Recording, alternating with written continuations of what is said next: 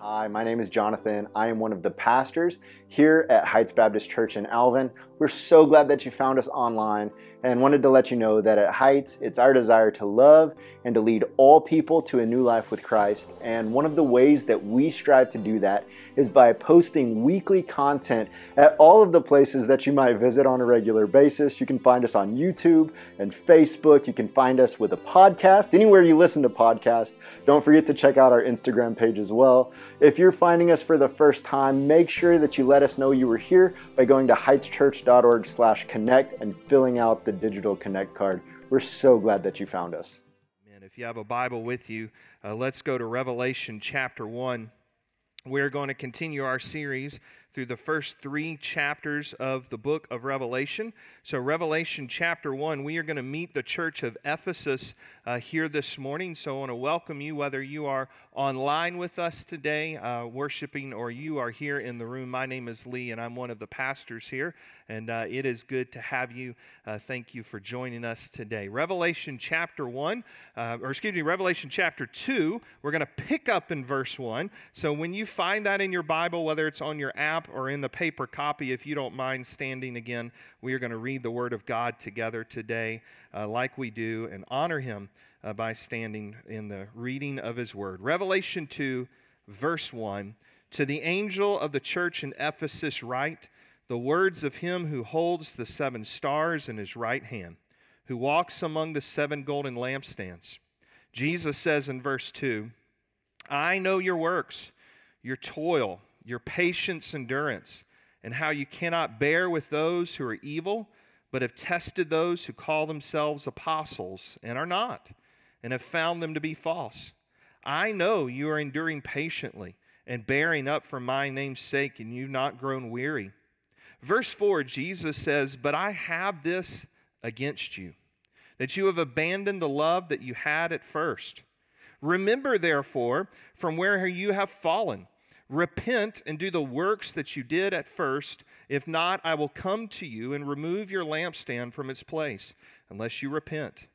Verse 6, "Yet this you have. You hate the work of the Nicolaitanians, which I also hate." And he ends in verse 7, "He who has an ear, let him hear what the Spirit says to the churches. To the one who conquers, I will grant to eat the tree of life, which is in the paradise of God." And we believe this is the word of God that He has given to us, so we may better know Him, worship Him, and follow Him. You may be seated. You know, in 1965, the Righteous Brothers released a song that is very popular still in our culture. Many of you can sing it. You know where I'm going with this already. It is that you lost that loving feeling. Yeah. And whether you sing that song along with Tom Cruise watching Top Gun, or whenever it comes on the oldies radio station you listen to, it's a song that we all can sing. You've lost that loving feeling. It's one thing to sing the song, but it's a whole nother thing to have someone say that to you. For some of you, you've experienced the pain of someone looking at you and saying, "I don't love you anymore. I don't love you the way I once did." For some of you, that was a spouse who had covenanted to be with you until death did you part, that at some point looked and said, "I don't love you anymore." Some of you, it was a boyfriend, a girlfriend. It was some other relationship you had where I don't love you anymore. When you lose that love that you once had towards someone, it doesn't happen overnight. It's not a one-time decision.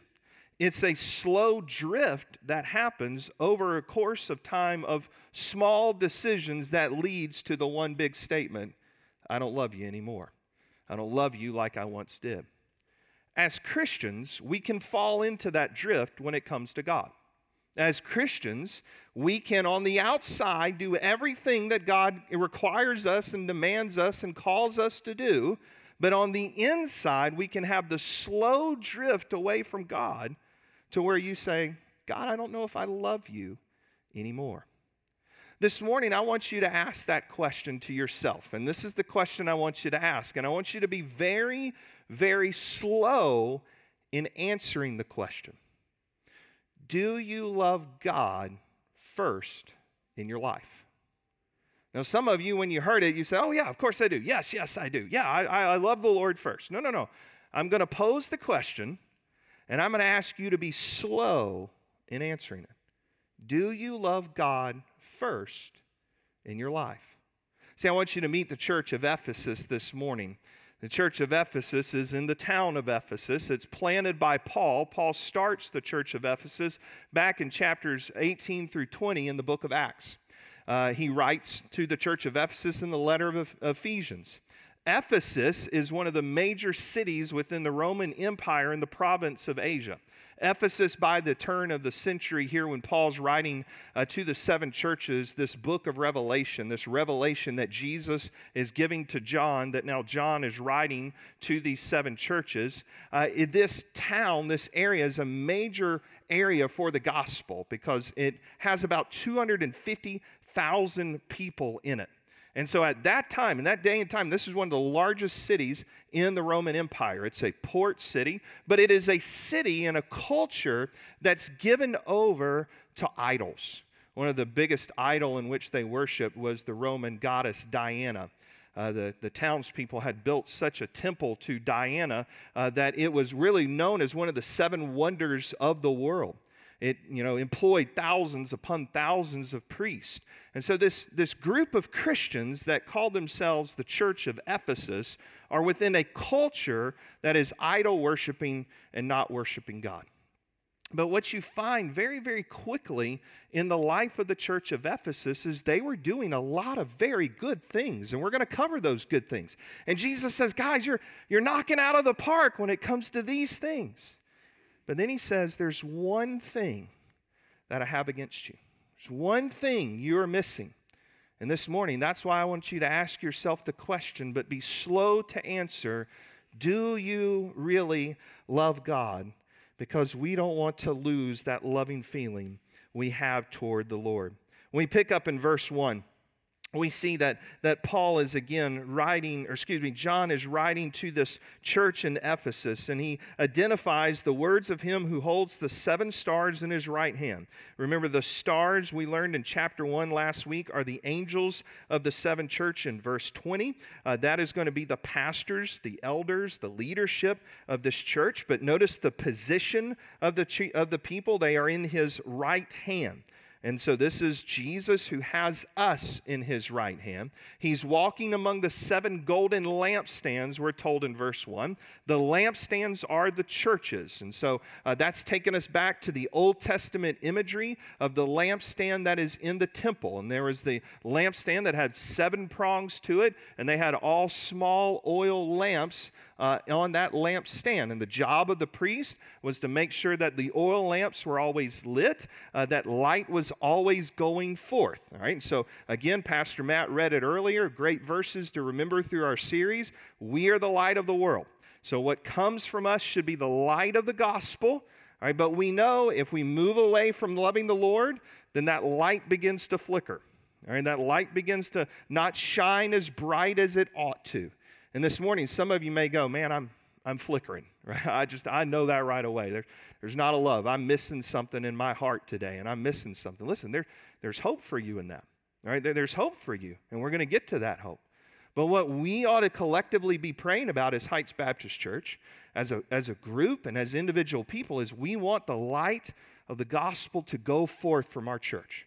We don't want that light to flicker. We want to shine brightly for the Lord. And so this is Jesus who is walking, notice verse 1, among the 7 golden lampstands. So I love that phrase there. We recognize the presence of Jesus in all we do here at Heights, whether it's our student ministry, our children's ministry, the gospel, the conversations there in the hallways you have, life groups here. He is walking among us. And I want you to notice what Jesus says the church is doing well. Verse 2, he says, I know your works, your toil, your patience, endurance, and how you cannot bear with those who are evil, but have tested those who call themselves apostles and are not, and found them to be false. So notice Jesus, verse 2, man, you guys are doing great, right? You're working hard. You're doing outreaches. You're bringing people to Christ. You're discipling people. You've got endurance. But notice he specifically says you cannot bear with those who are evil. Now, who are those that are evil? Well, let's drop down to verse 6 because he identifies it there. Yet this you have, you hate the work of the Nicolaitanians, which I also hate. So this is a church that put high priority on holiness, high priority on purity, right? And that should be our priority as well. Where the Bible calls us to be holy and pure, we ought to call each other to be holy and pure and encourage each other along that path, right? And so this is a church that has purity and holiness up at the top of their priority. And so he says, you guys hate the work of the Nicolaitanians in verse 6. We're going to learn more about them in verse 15 because they're going to be mentioned again in the letters to the 7 churches. But who are the Nicolaitanians? Well, there's, of course, sometimes in church history you can read a lot of different, could have been this, could have been this, could have been this. One of the theories I hold to is that this was Nicholas. Nicholas is first found in the book of Acts in chapter 6. He's one of the first deacons of the church in Jerusalem. He's one of those original 7 that were called out from the congregation. And so I hold that this was Nicholas, that church history says that he was a believer in Jesus, and then at one time he turned, and he became an apostate. He became a heretic. He started a cult that was leading people away from worshiping Jesus and put a lot of, emphasis on idolatry and immorality and sin and claimed that Jesus was not the only way. So I want you to notice this. This is why I bring this up, because this is important. These were Christians that were making moral behavior decisions based on Scripture, not on culture. So I'm going to say that again. These are Christians that were making moral behavior decisions based on Scripture, not on culture. Why is that important? Because there's a lot of folks now in Christianity that are starting to make moral behavior decisions based on culture, not on Scripture. They're making, gender identification decisions. They're making who they date decisions, who they marry decisions. They're making all these moral behavior decisions on culture and how culture's leading, how friend groups are leading, versus how Scripture is telling us to go. In college, my first 2 years of college, I went to Western North Carolina University. And Western Carolina is in the mountains of North Carolina. And I was there for 2 years and then transferred to NC State where I graduated. And yes, my Wolfpack won another game today, so I'm proud of that, right? Okay.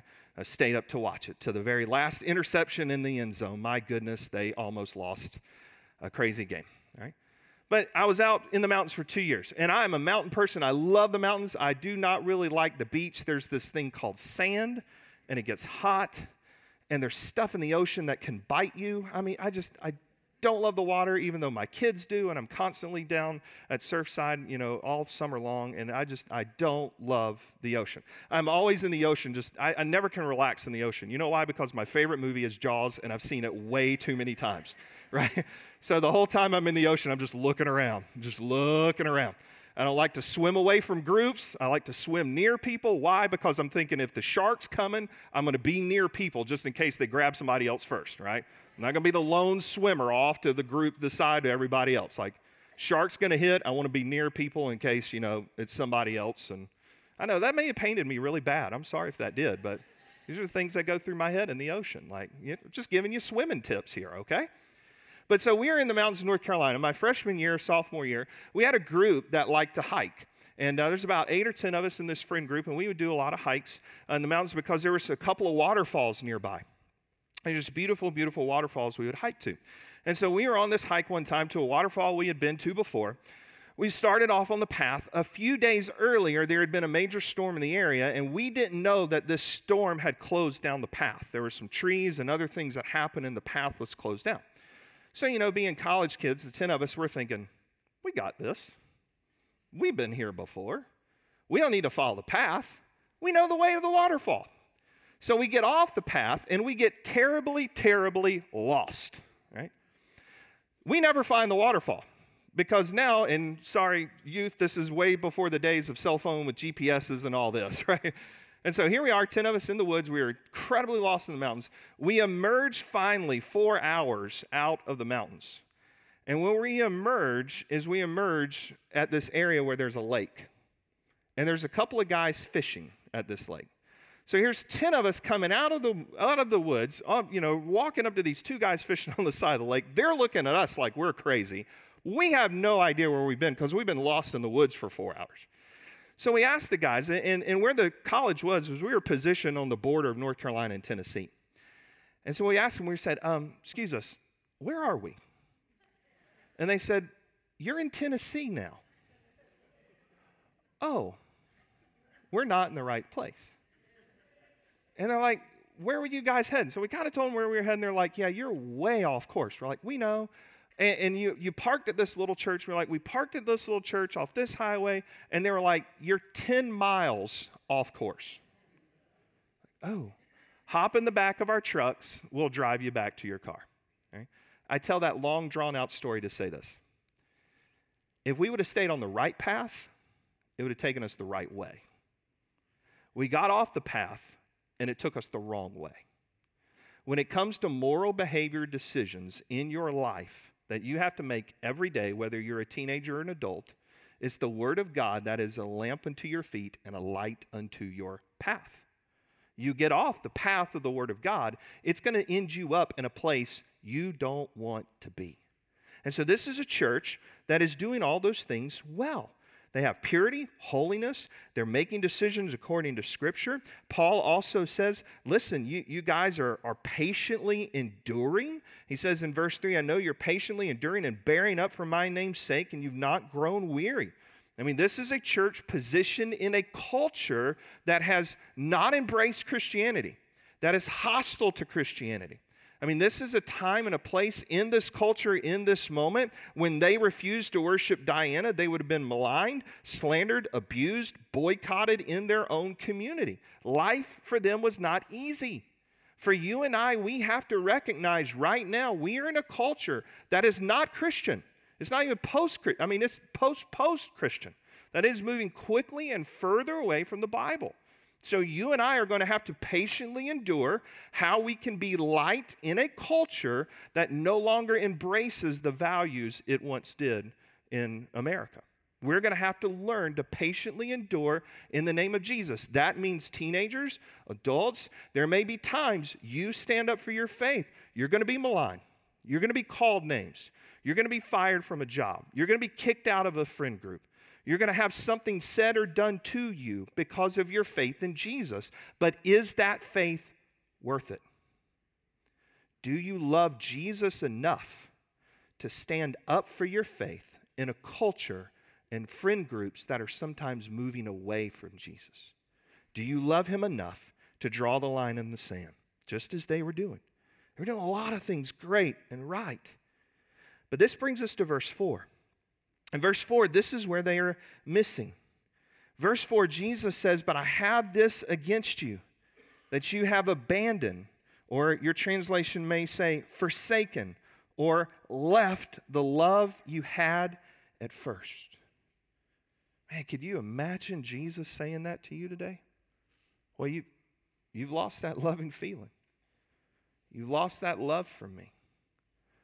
And I'm sure when this letter was read out loud in church, there are a lot of church members sitting out there going, that ain't us. Look at all what we're doing. Look at all how we're acting. We're making right decisions. We're doing good things. We're standing up for our faith. We're checking all the boxes. This isn't us. I mean, Jesus may be talking about somebody else that isn't attending this morning, but when me in attendance, he's surely not talking about me, because what is that first love? Right? Verse 4, that you have abandoned the love you had at first. What is that first love he's talking about? Well, let's just kind of boil it down this way. There's 2 commands in Scripture. Top 2 commands of all the Bible Jesus summarizes. Love God first. All your heart, soul, strength, and mind. And then what? Love others. Right? Jesus says, hey, I can summarize all the law and all the commands in 2 commands. Love God first. Love others. That's the love they abandoned. It's a love for God that's not burning brightly. And if you don't have a love for God, you're not going to love others. If you say you love God and you hate others, you don't love God. I mean, that's what Scripture is going to tell you. If you say you love God and have unforgiveness in your heart towards someone else, the love for God's not there. It's flickering. It's not bright. Because those two things are going to go hand in hand. I love God, I love people. Right? So the greater my love is for God, the greater my love is for my neighbor. The greater my love is for God, the greater my love is for somebody that doesn't look like me, talk like me, vote like me. The greater my love is for God, it doesn't matter from what country they came from or how they came. Now, because I love God and God loves me, I love them, right? All those things go hand in hand. So the love for God flows out for a love for people. If there's not a love for God, there's not a love for people. There's a disconnect. So Jesus is showing them that disconnect, and is that disconnect in your heart today? Is there a hatred toward a people group? Is there unforgiveness in your heart that's affecting your love for God?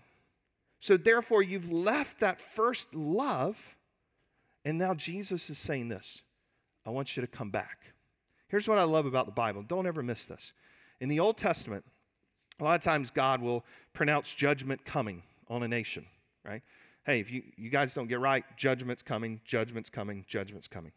But what you always find with God's wrath, anytime you read it in the Bible, is His mercy. Every time you read about His wrath, you read about His mercy. Every time God says, I'm bringing judgment, He gives an opportunity to say, no, I don't. Turn around. Come back to me. Repent. And notice the chance to get things right comes in verse 5. He says in verse 5, remember therefore from where you have fallen, repent, and do the works you did at first.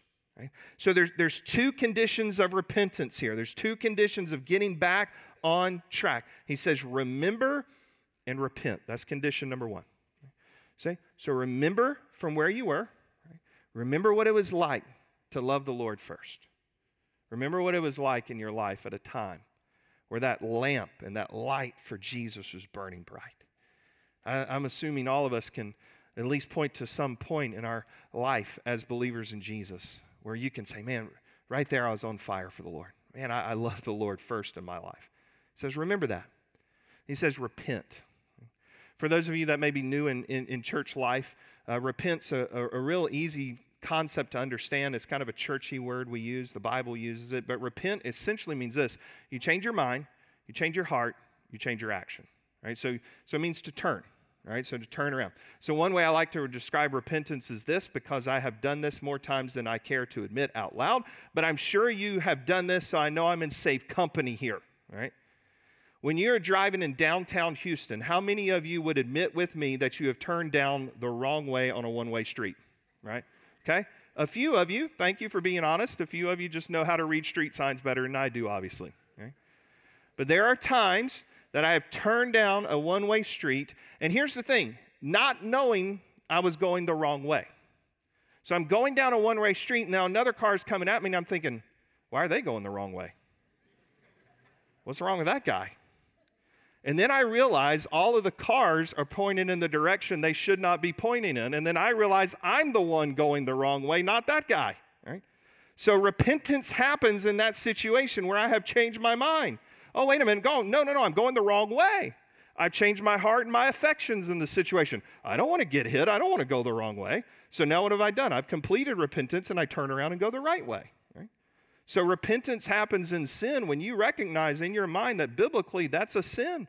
You change in your heart. I don't want to sin against God. I don't want to do that action. So now I repent. I've stopped. I've turned. I'm walking away from that. I'm not going to do that. Here's where so many people fall short. They want to feel emotionally sorry for their sin. God, forgive me. Forgive me. And you may even tack on another little kind of religious prayer we like to throw on. Lord, if you'll forgive me this time, I'll never do it again. You ever uttered that? I have. But that's not repentance. That's just being sorry. Repentance is, I'm going to change my mind, my heart, my action. I'm going to turn from it. I'm going to stop doing that. I'm going to stop going down the wrong way on a one-way street, and I'm going to turn and go the right way. So Jesus is calling them, He's calling you, He's calling me That if verse 4 is true in our hearts, to remember the love that God has for us, to repent, and then notice the second half of the verse, and do the works you did at first. Do the works you did at first. What are the works you did at first? It's this, it's simple. Love God first. Love other people. Love God first. Love other people. It's getting back to the basics of what God calls us to do as believers in Jesus Christ. This isn't complicated stuff. Glorify God in your life. Make disciples of other people. Be salt and light. I mean, that's, you can boil it all down to those three things that Jesus calls us to do as Christians. Glorify God in our lives. Worship Him. Be salt and light out in the community. Right? We're being light. We're encouraging other people to follow Jesus. And then we're making disciples. We're encouraging people in their faith. We're building people up in their lives. That's my goal for you here at Heights Baptist Church. Like, I don't want a mega church.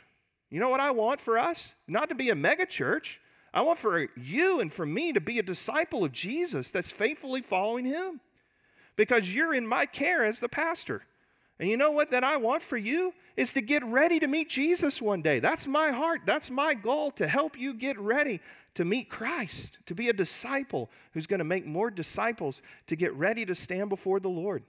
As Paul says in Colossians chapter 1, verse 28, to help you become complete and mature in your faith. That's what we want to do at Heights if you're new with us. We want you to be a follower of Jesus, loving and leading all people to a new life with Christ. And so he says, here's your opportunity. I'm calling you to repent. I'm asking you to come back. I'm pleading with you. And here's what's going to happen if you don't.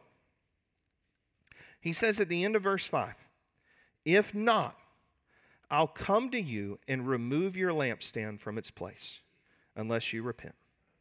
The end of verse 5, Jesus is telling us that there is not in His playbook a plan for a church not to love God first. So again, this is a church that looks good. Everything looked great from the outside. This was a church that was missing something on the inside. The hearts of their members, the hearts of their leadership. And that was a love for the Lord. And why is it important to have that love for the Lord? Why is it important to love God first? Because notice verse 7, the promise that is extended to the church of Ephesus, the promise that is extended to Heights Baptist Church and where you sit today. He says, he who has an ear, let him hear what the Spirit says to the churches. So yes, this letter is written to one specific church in Ephesus, but by him saying to the churches, it's going to apply all throughout time to all of us. To the one who conquers, I will grant to eat the tree of life, which is in the paradise of God. What does it mean to be an overcomer? You may have that in your translation. What does it mean to be a conqueror? You may have that in your translation. Well, John says it this way in 1 John chapter 5, verses 4 through 5. He says, for everyone who has been born of God overcomes the world. And this is the victory that has overcome the world, our faith.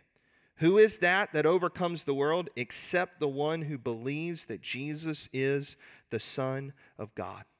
So the one who has faith in Christ as Lord and Savior is the one that is a conqueror, the one that is overcome. So Jesus is saying, love me first, have faith in me as your Lord and Savior. You're a conqueror because I've done that. All right, it's nothing that you and I do.